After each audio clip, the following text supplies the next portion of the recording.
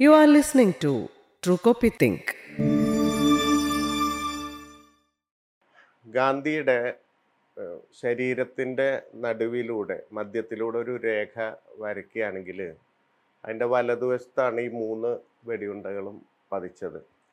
അപ്പം അതിൽ നിന്ന് തന്നെ ഒരു വലതുപക്ഷ ഒരു ഇൻസ്റ്റലേഷൻ എന്ന് വിളിക്കാവുന്ന തരത്തിലാണ്, ഒരു പ്രതിഷ്ഠാപനം എന്ന് വിളിക്കാവുന്ന തരത്തിലാണ് ആ 3 വെടിയുണ്ടകളും പതിച്ചത്.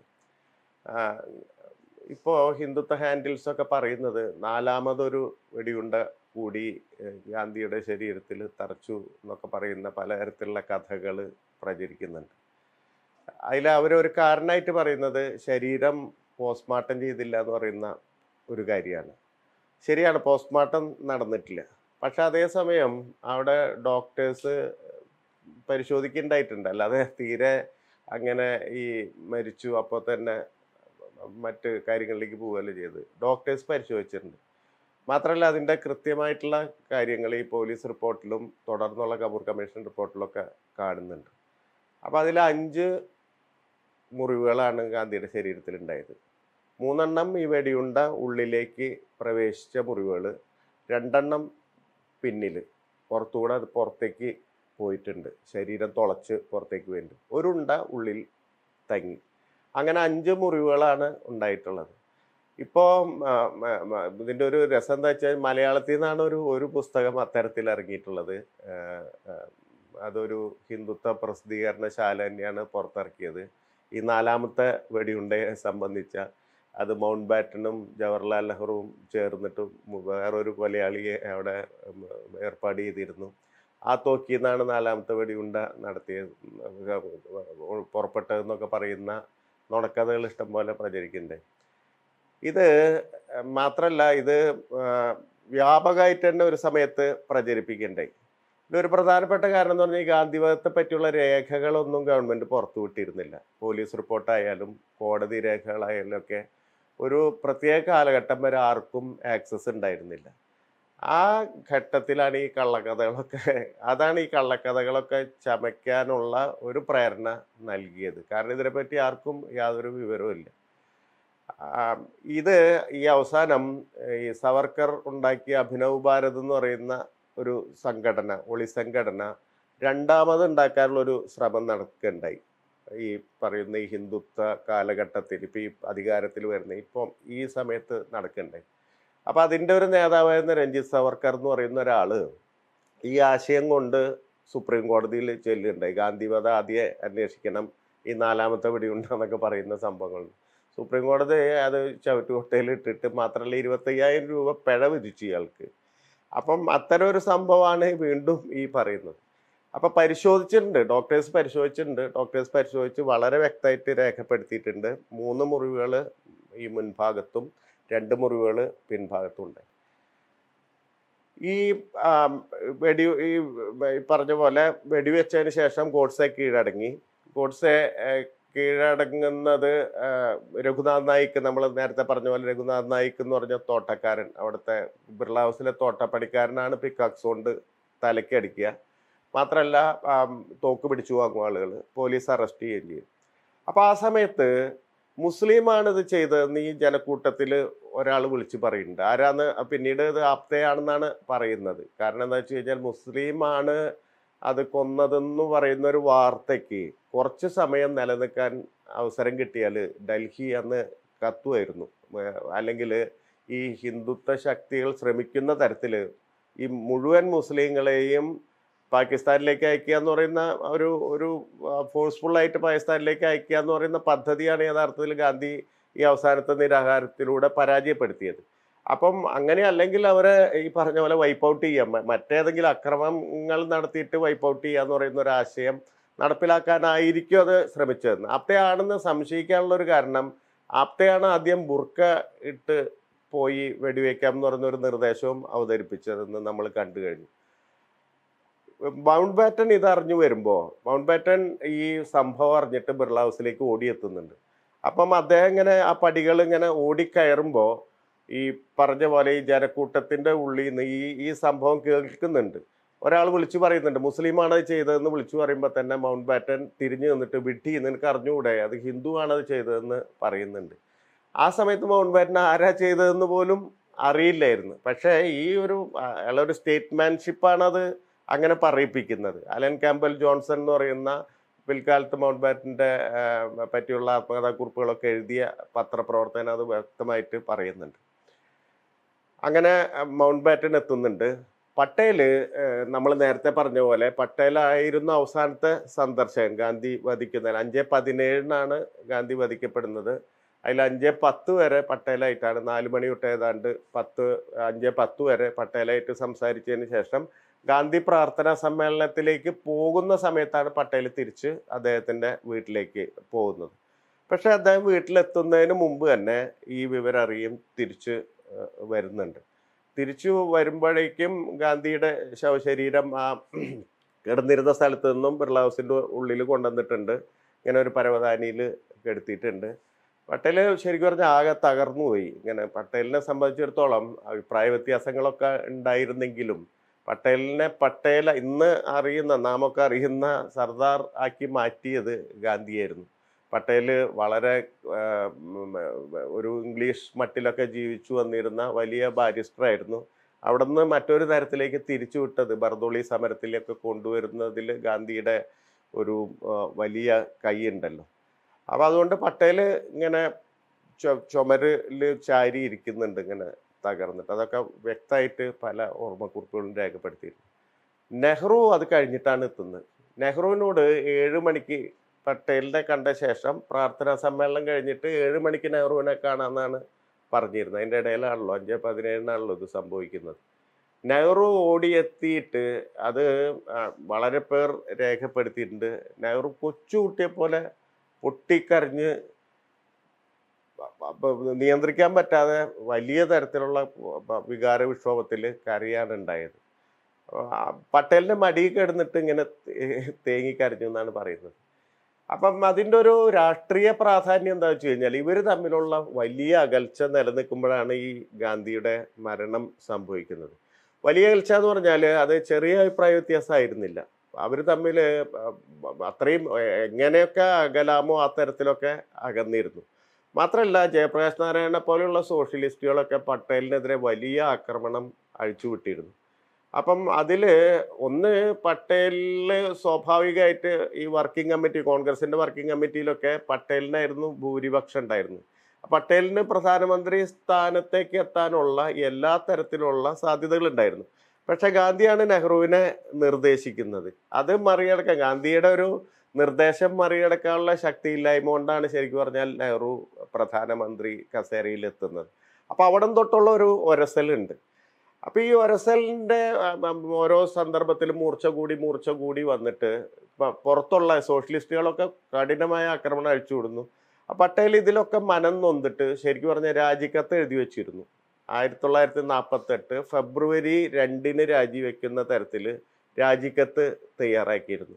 അതിനിടയിലാണ് ഈ 3 ദിവസം മുമ്പാണ് 30 ഗാന്ധി മരിക്കുന്നത്. അപ്പം ഇവരുടെ മഞ്ഞുരുകുന്ന ഈ ഗാന്ധിയുടെ മൃതദേഹത്തിന് അടുത്ത് വെച്ചിട്ടാണ് ഇവർ തമ്മിലുള്ള ഇങ്ങനെ ആലിംഗനം ചെയ്ത് കരയുന്ന തരത്തിലുള്ള ഒരടുപ്പുണ്ടാവുന്നു. പട്ടേൽ പിന്നീട് വീട്ടിലെത്തി പിറ്റേ ദിവസമൊക്കെ ആകുമ്പോഴേക്കും നെഹ്റുവിൻ്റെ ഒരു കത്ത് കിട്ടുന്നുണ്ട്. അതിൽ നെഹ്റു വളരെ വ്യക്തമായിട്ട് പറയുന്നുണ്ട്, ഗാന്ധി ജീവിച്ചിരുന്നപ്പോൾ നമുക്ക് പല കാര്യങ്ങളും അദ്ദേഹത്തിനോട് ഉപദേശം തേടാമായിരുന്നു. തീരുമാനം എടുക്കുന്നതിൽ ഒരു വലിയ ഫാക്ടറായിരുന്നു. ഇപ്പോൾ അങ്ങനെ ഒരു സാന്നിധ്യം ഇല്ല. അതുകൊണ്ട് നമ്മൾ കുറേയും കൂടി ഇനി ഉത്തരവാദിത്ത ബോധത്തോടു കൂടിയിട്ട് പെരുമാറണം. നമുക്കിടയിൽ അഭിപ്രായ വ്യത്യാസങ്ങളൊക്കെ ഉണ്ട്. പക്ഷേ അഭിപ്രായ വ്യത്യാസങ്ങളൊന്നും ഒരു വൈരാഗ്യത്തിലേക്കോ ശത്രുതയിലേക്കോ എത്തേണ്ടതല്ല യഥാർത്ഥത്തിൽ. അതങ്ങനെ എത്തുന്നത് നമ്മളെ പറ്റിയുള്ള ഈ അടക്കം പറച്ചിലുകളും പരദൂഷണവും ഒക്കെ മറ്റുള്ളവർ നടത്തുന്നത് കൊണ്ടാണ് അത് സംഭവിക്കുന്നത്. അതുകൊണ്ട് നമുക്കിന്ന് പരിഹരിക്കാൻ ഗാന്ധിയില്ല ഇതൊന്നും. ഗാന്ധി ജീവിച്ചിരിക്കുമ്പോൾ ഗാന്ധി പരിഹരിക്കുമായിരുന്നു, അല്ലെങ്കിൽ നമ്മളെ വിളിച്ച് സംസാരിച്ച് എല്ലാം മഞ്ഞുരുക്കുമായിരുന്നു. ഇനി മുതൽ നമ്മൾ ഉത്തരവാദിത്വത്തോടുകൂടി പെരുമാറണം. അതുകൊണ്ട് നിങ്ങളും ഞാനും തമ്മിലുള്ള യഥാർത്ഥത്തിലുള്ള കാര്യങ്ങൾ നോക്കിക്കാണുന്ന പ്രശ്നങ്ങൾ നമുക്ക് പരസ്പരം ചർച്ച ചെയ്യാം. ഈ അടക്കം പറച്ചിലുകളും പരദൂഷണവും ഒന്നും ഇനി അനുവദിച്ചുകൂടാ, കിംവദന്തികളൊന്നും പരക്കാൻ അനുവദിച്ചുകൂടാന്ന് വളരെ സ്നേഹത്തിലൊരു കത്ത് നെഹ്റു എഴുതുന്നുണ്ട്. അത് ആ കത്താണ് യഥാർത്ഥത്തിൽ പട്ടേലിനെ ഈ രാജിയിൽ നിന്ന് പിൻവലിക്കുന്നത്. പട്ടേൽ തിരിച്ചെഴുതുന്നുണ്ട്, നിങ്ങളുടെ കത്തെൻ്റെ ഹൃദയത്തെ തൊട്ടു, നിങ്ങളുടെ ആ ഊഷ്മളത, ആ കത്തിലെ ആത്മാർത്ഥതയും ഊഷ്മളതയും എൻ്റെ ഹൃദയത്തെ സ്പർശിച്ചു എന്ന് തിരിച്ചെഴുതുന്നുണ്ട്. മാത്രമല്ല ആദ്യമായിട്ട് പിന്നീട് പാർലമെൻ്ററി പാർട്ടി യോഗത്തിൽ വെച്ച് മൈ ലീഡർ എന്ന് നെഹ്റുവിനെ പട്ടേൽ അഭിസംബോധന ചെയ്യുന്നുണ്ട്. ആ തരത്തിൽ ഒരു കെട്ടുറപ്പ് ഗാന്ധിയുടെ മരണം ഈ രണ്ട് നേതാക്കൾക്കിടയിൽ വലിയൊരു കെട്ടുറപ്പ് ഉണ്ടാക്കുന്നുണ്ട്. ഈ മരണം, ഈ കൊലപാതകം നടന്നതിന് ശേഷം അവിടെ ഉണ്ടായിരുന്ന വിഷ്ണു കർക്കരയും ആപ്തേയും അവിടെ നിന്ന് പോകുന്നുണ്ട്. അവർ പിടിയിലായിട്ടില്ല. അപ്പം നമ്മൾ അറിയേണ്ട കാര്യം എന്താ വെച്ച് കഴിഞ്ഞാൽ, ഈ പോലീസിൻ്റെ ഒരു വലിയ ലാപ്സ് നമുക്ക് നോക്കിക്കഴിഞ്ഞാൽ കാണാൻ പറ്റും. എന്ന് പറഞ്ഞാൽ 1948 ജനുവരി 20 മദൻലാൽ പഹ്വ ഗൺകോട്ടൺ സ്ലാബ് പൊട്ടിച്ച് കൊല്ലാൻ ശ്രമിക്കുന്നു. മദൻലാൽ പഹ്വ പിടിയിലായി. ഇവരൊക്കെ രക്ഷപ്പെട്ടു പോകുന്നു. ഇവർ തിരിച്ചു വരുന്നുണ്ട്. തിരിച്ചു വന്നിട്ട് ഈ 10 ദിവസത്തിന് ശേഷമാണ് ഗാന്ധിയുടെ കൊലപാതകം നടക്കുന്നത്. അപ്പം പഹ്വ ചോദ്യം ചെയ്യലുള്ള ഉടനീളം പറയുന്ന വോഫർ ആയേക്കാന്നാണ്. അവർ വീണ്ടും തിരിച്ചു വരുന്നുള്ള ഒരു സംഗതി കൊടുക്കുന്നുണ്ട്. മാത്രമല്ല 2 പേരുടെ പേര് വെളിപ്പെടുത്തുന്നുണ്ട്. ഒന്ന് ഈ ഹിന്ദു രാഷ്ട്രീയ പത്രാധിപർ എന്ന് പറയുന്നുണ്ട്. എന്ന് പറഞ്ഞാൽ അഗ്രണി ഒരു സന്ദർഭത്തിൽ ഈ ഗോഡ്സെയുടെ പത്രം, അഗ്രണി എന്ന് പറയുന്ന പത്രം ഒരു സന്ദർഭത്തിൽ ഈ ബോംബെ ഗവൺമെൻറ് അതിൻ്റെ പ്രസിദ്ധീകരണം തടയുന്നുണ്ട്. പ്രസിദ്ധീകരണം തടയാന്ന് പറഞ്ഞാൽ ഈ ഇൻഫ്ലമേറ്ററി ആയിട്ടുള്ള വാർത്തകൾ, ജനങ്ങൾക്കിടയിൽ ഭിന്നിപ്പുണ്ടാവുന്ന ന്യൂസസ്, വാർത്തകൾ, നുണകളൊക്കെ പ്രചരിപ്പിക്കുന്നതിൻ്റെ രീതിയിൽ നിരോധിക്കല്ല ചെയ്യുന്ന, പിഴ വിധിക്കുന്നുണ്ട്. 5000 രൂപയോ മറ്റോ പിഴ അടയ്ക്കാൻ അവരോട് ആവശ്യപ്പെടുന്നുണ്ട്.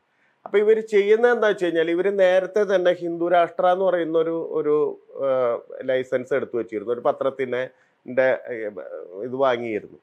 അപ്പം ഈ പിഴ വന്നപ്പോൾ, ഈ പിഴ അടയ്ക്കാതെ അഗ്രണി പ്രസിദ്ധീകരിക്കാൻ പറ്റില്ല എന്നുള്ള നില വന്നപ്പോൾ ഇവർ ചെയ്തത്, പിറ്റേ ദിവസം തൊട്ട് ഇതേ സവർക്കറുടെ ഈ പറയുന്ന ലോഗോ ഒക്കെ ആയിട്ട് അഗ്രണിക്ക് പകരം ഹിന്ദു രാഷ്ട്ര എന്ന് പറയുന്ന ആ പേരിട്ടിട്ട് ഇറക്കുകയാണ് ചെയ്തത്.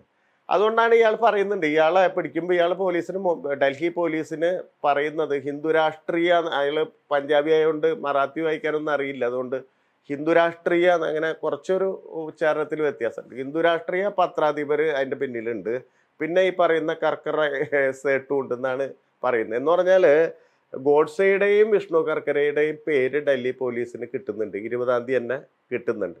ഇപ്പുറത്ത് ബോംബെയിൽ ഈ മദൻലാൽ പഹ്വ പിടിയിലായി എന്ന് പറയുമ്പോൾ ജെയിൻ ബോംബെ പോലീസിനെ, പ്രൊഫസർ ജെയിൻ ബോംബെ പോലീസിനെ, അതായത് ആഭ്യന്തരമന്ത്രിയായിരുന്ന മൊറാർജി ദേശായിയെ നേരിട്ട് കണ്ടിട്ട് മദൻലാൽ പഹ്വയെ എനിക്കറിയാം, അദ്ദേഹത്തിന് ഈ പറയുന്ന വിഷ്ണു കർക്കര എന്ന് പറയുന്ന ഒരാളാണ് നിയന്ത്രിക്കുന്നതെന്ന് പറയുന്ന അറിയിപ്പ് കൊടുത്തിട്ടുണ്ട്. അപ്പോൾ ഈ പ്രാഥമികമായിട്ടുള്ള വിവരങ്ങൾ പോലീസിൻ്റെ കയ്യിലുണ്ടായിരുന്നു. പക്ഷേ ഈ 10 ദിവസത്തിൻ്റെ ഉള്ളിൽ പോലീസിന് ഇവരെ പിടിക്കാനോ മറ്റു തരത്തിൽ ഈ കൊലപാതകം തടയാനോ സാധിച്ചില്ല എന്നുള്ളതാണ് ഒരു പ്രധാനപ്പെട്ട വീഴ്ച എന്ന് പറയുന്നത്.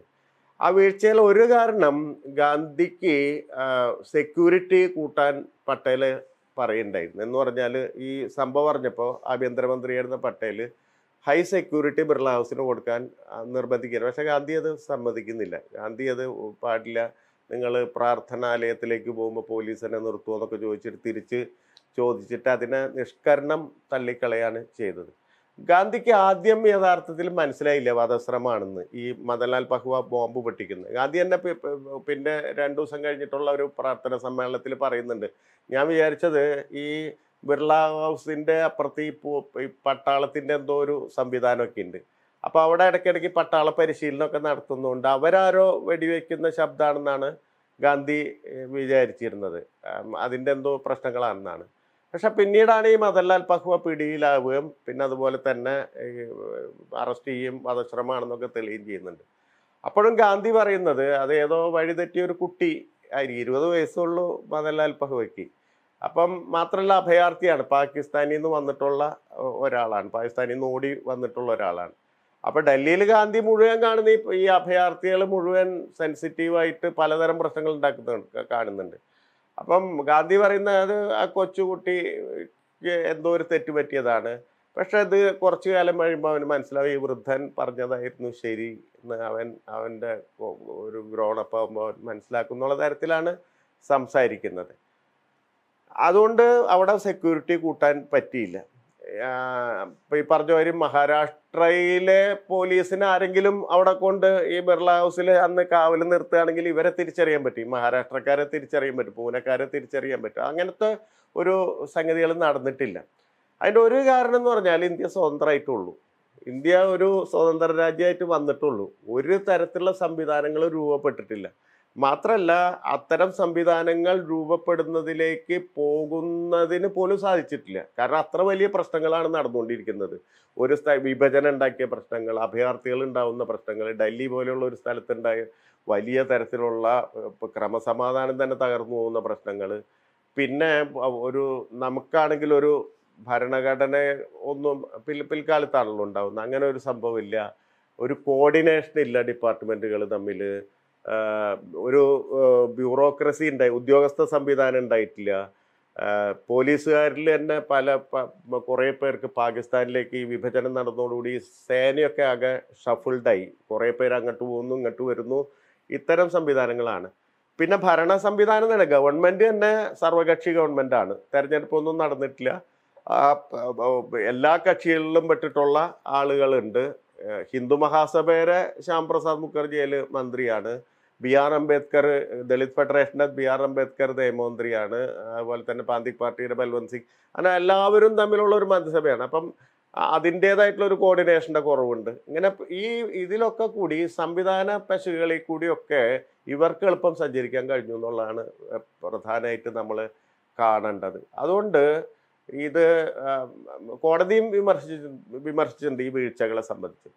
അപ്പൊ സഞ്ജീവി പിള്ള എന്ന് പറയുന്ന ആളാണ് ഡൽഹിയിലെ പോലീസ് മേധാവി. അതുപോലെ ബോംബെയിലെ പോലീസ് മേധാവി ഈ കേസ് അന്വേഷിക്കുന്ന ജിമ്മി നാഗർവാല എന്ന് പറയുന്ന വളരെ പ്രസിദ്ധനായിട്ടുള്ള ഒരു പോലീസ് ഓഫീസറായിരുന്നു ഇത് അന്വേഷിച്ചിരുന്നത്. അപ്പൊ ഈ 20-ന് ശേഷം ഇങ്ങനെ 2 അന്വേഷണങ്ങളാണ് നടക്കുന്നത്. ഡൽഹിയിലെ അന്വേഷണം നടക്കുന്നുണ്ട്, ബോംബെയിലെ അന്വേഷണം നടക്കുന്നുണ്ട്. ഡൽഹിയിലാണ് ഈ സംഭവം വധശ്രമം നടന്നിട്ടുള്ളത് 20-ന്. ബോംബെയിലാണ് ഗൂഢാലോചന നടന്നിട്ടുള്ളത്. അവിടെ 2 സെപ്പറേറ്റ് ആയിട്ടാണ് അന്വേഷിക്കുന്നത്. ഇവർ തമ്മിലുള്ള കോർഡിനേഷൻ ഉണ്ടായിരുന്നില്ല, അത് ശരിയായുമില്ല. നമ്മൾ നേരത്തെ പറഞ്ഞിരുന്നു, ഈ സംഭവം നടന്ന ഉടനെ മദൻലാൽ പഹ്വേരെ മൊഴിയുമായി 2 പോലീസ് ഓഫീസേഴ്സിനെ ബോംബെയിലേക്ക് അയച്ചിരുന്നു. പക്ഷെ ബോംബെ പോലീസ് ജിമ്മി നാഗർവാല അവരെ വേണ്ടത്ര ഗവനിച്ചില്ല എന്നാണ് ഡൽഹി പോലീസിൻ്റെ ഭാഗത്തു നിന്നുള്ള ഒരാരോപണം. പിന്നെ അത് മാത്രമല്ല, ഡൽഹിയിൽ ഈ പറഞ്ഞ മാതിരി FIR ഒക്കെ ഉറുദു ഭാഷയിലാണ് രേഖപ്പെടുത്തുക. ബോംബെയിൽ നേരെ തിരിച്ചാണ് അവർക്ക് ഉറുദു. അങ്ങനെയൊക്കെയുള്ള നിരവധി പ്രശ്നങ്ങൾ ഉണ്ടാകുന്നുണ്ട്. അതുകൊണ്ട് ഈ പോലീസ് ഓഫീസേഴ്സിനെ തിരിച്ചയക്കുന്നുണ്ട്. രണ്ടാമത് UH റാണ എന്ന് പറയുന്ന ബോംബെ പോലീസിലെ ഒരു പ്രധാനപ്പെട്ട ഒരാൾ ആ സമയത്ത് ഡൽഹിയിലുണ്ട് ആ സമയത്ത് ഈ മദൻലാൽ പഹ്വയുടെ ഈ വധശ്രമം നടക്കുന്ന സമയത്ത്. അപ്പൊ സഞ്ജീവ് പിള്ള ഇയാളുടെ കയ്യിൽ കൃത്യമായ മൊഴിപ്പകർപ്പിന്റെ ഇംഗ്ലീഷ് തർജ്ജമ കൊടുത്തയക്കുന്നുണ്ട് UH റാണ. പക്ഷെ UH റാണ ഈ പറഞ്ഞ പോലെ ഇതിന്റെ ഒരു അടിയന്തര സ്വഭാവം മനസ്സിലാക്കാതെ ഇയാൾ പതുക്കെ ട്രെയിനിലൊക്കെയാണ് ബോംബെക്ക് പോകുന്നത്. അതും ഇയാൾ പോകുന്ന നേരായ ഒരു റൂട്ടിൽ കൂടിയല്ല, അലഹബാദിൽ വന്ന് അവിടെ പ്രയാഗയിൽ കുളിച്ച് ഈ മാതാപിതാക്കൾക്ക് ബലിയിട്ടിട്ടൊക്കെയാണ് തിരിച്ച് ഇയാൾ ബോംബെയിലേക്ക് എത്തുന്നത്. അപ്പോൾ ബോംബെയിലെത്തുമ്പോഴേക്കും ഇവര് ഡൽഹിക്ക് വീണ്ടും പുറപ്പെട്ടു. ഈ ഗോഡ്സെയും ആപ്തയും കർക്കരയും ഒക്കെ അങ്ങോട്ട് പുറപ്പെട്ടതിന് ശേഷമാണ് ഇയാൾ ബോംബെയിൽ എത്തുന്നത്.